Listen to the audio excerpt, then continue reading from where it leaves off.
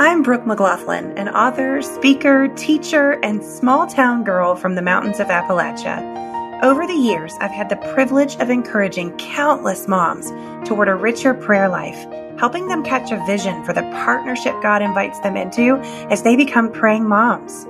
Prayer is action all by itself, and our prayers can impact the people we love most for generations to come. I created the Million Praying Moms podcast because prayer is one of the most overlooked parts of Christian parenting today. Let's change that together.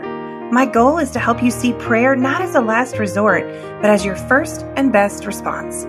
If you have questions about prayer or motherhood, if you need help taking the first steps toward a praying life, or if you want to know how to pray for specific needs affecting our children in today's culture, you're in the right place, friend. Prayer warrior or mom who's just starting the journey, all are welcome here. Let's get started. Hey there, friends. This is Brooke McLaughlin, your host, and today I'm going to share a prayer for you and your family based on Psalm 66:20. Today's prayer is from our Psalms Part 2 Pray the Word calendar, which is available in today's show notes at millionprayingmoms.com. If you want to be a praying mom but don't know how to pray or what to pray, or just struggle to find the time to figure it all out, this prayer calendar is for you.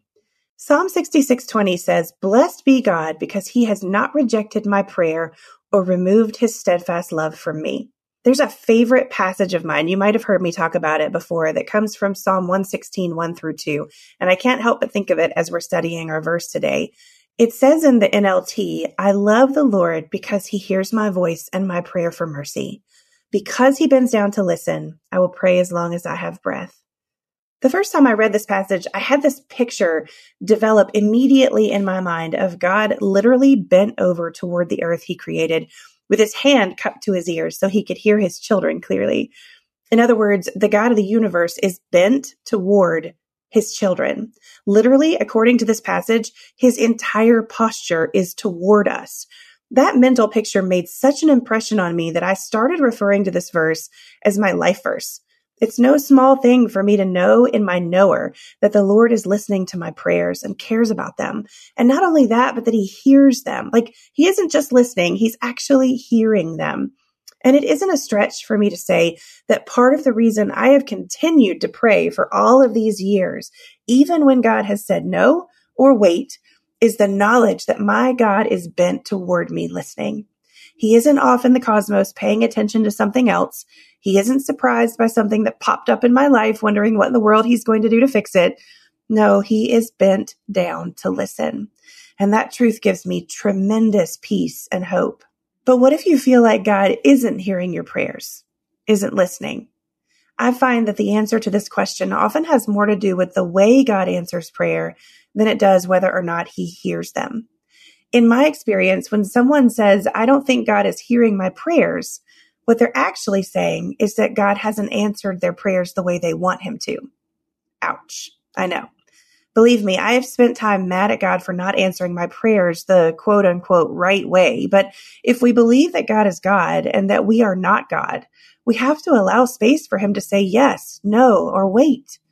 We get in the habit of expecting God to do what's best for our kingdoms, but as Christians, we represent a different kingdom, his. God does do what's best for us, but he does it by doing what's best for his kingdom as a whole. We can always believe he'll do what's best for us because we know he'll do what's best for him. And what's best for him is what's best for us. As a side note, I think there are some things that can cause God to reject our prayers. The Bible talks about several of them. If you'd like to look into that more deeply to make sure your heart is clean on those things and that there's nothing standing between you and the Lord, I recommend my short resource, Overcoming Biblical Obstacles to Prayer. I'll make sure to put a link to it in today's show notes. But let's go ahead and pray. Father, we worship you for being the God who bends down to listen. Thank you for not rejecting our prayers and that we can always trust in your great love to do what's best for us because you'll always do what's best for you. In Jesus' name, amen. Thanks for hanging out with me today again, friends. Part of today's episode is from my book, Praying Mom, Making Prayer the First and Best Response to Motherhood. You can find out more about it or our Pray the Word calendars when you visit the show notes at millionprayingmoms.com. Today's prayer came from our Psalms Part 2 prayer calendar.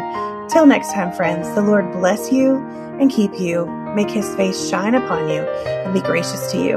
May the Lord look with favor on you and give you peace. This is my skyship, Dreamer.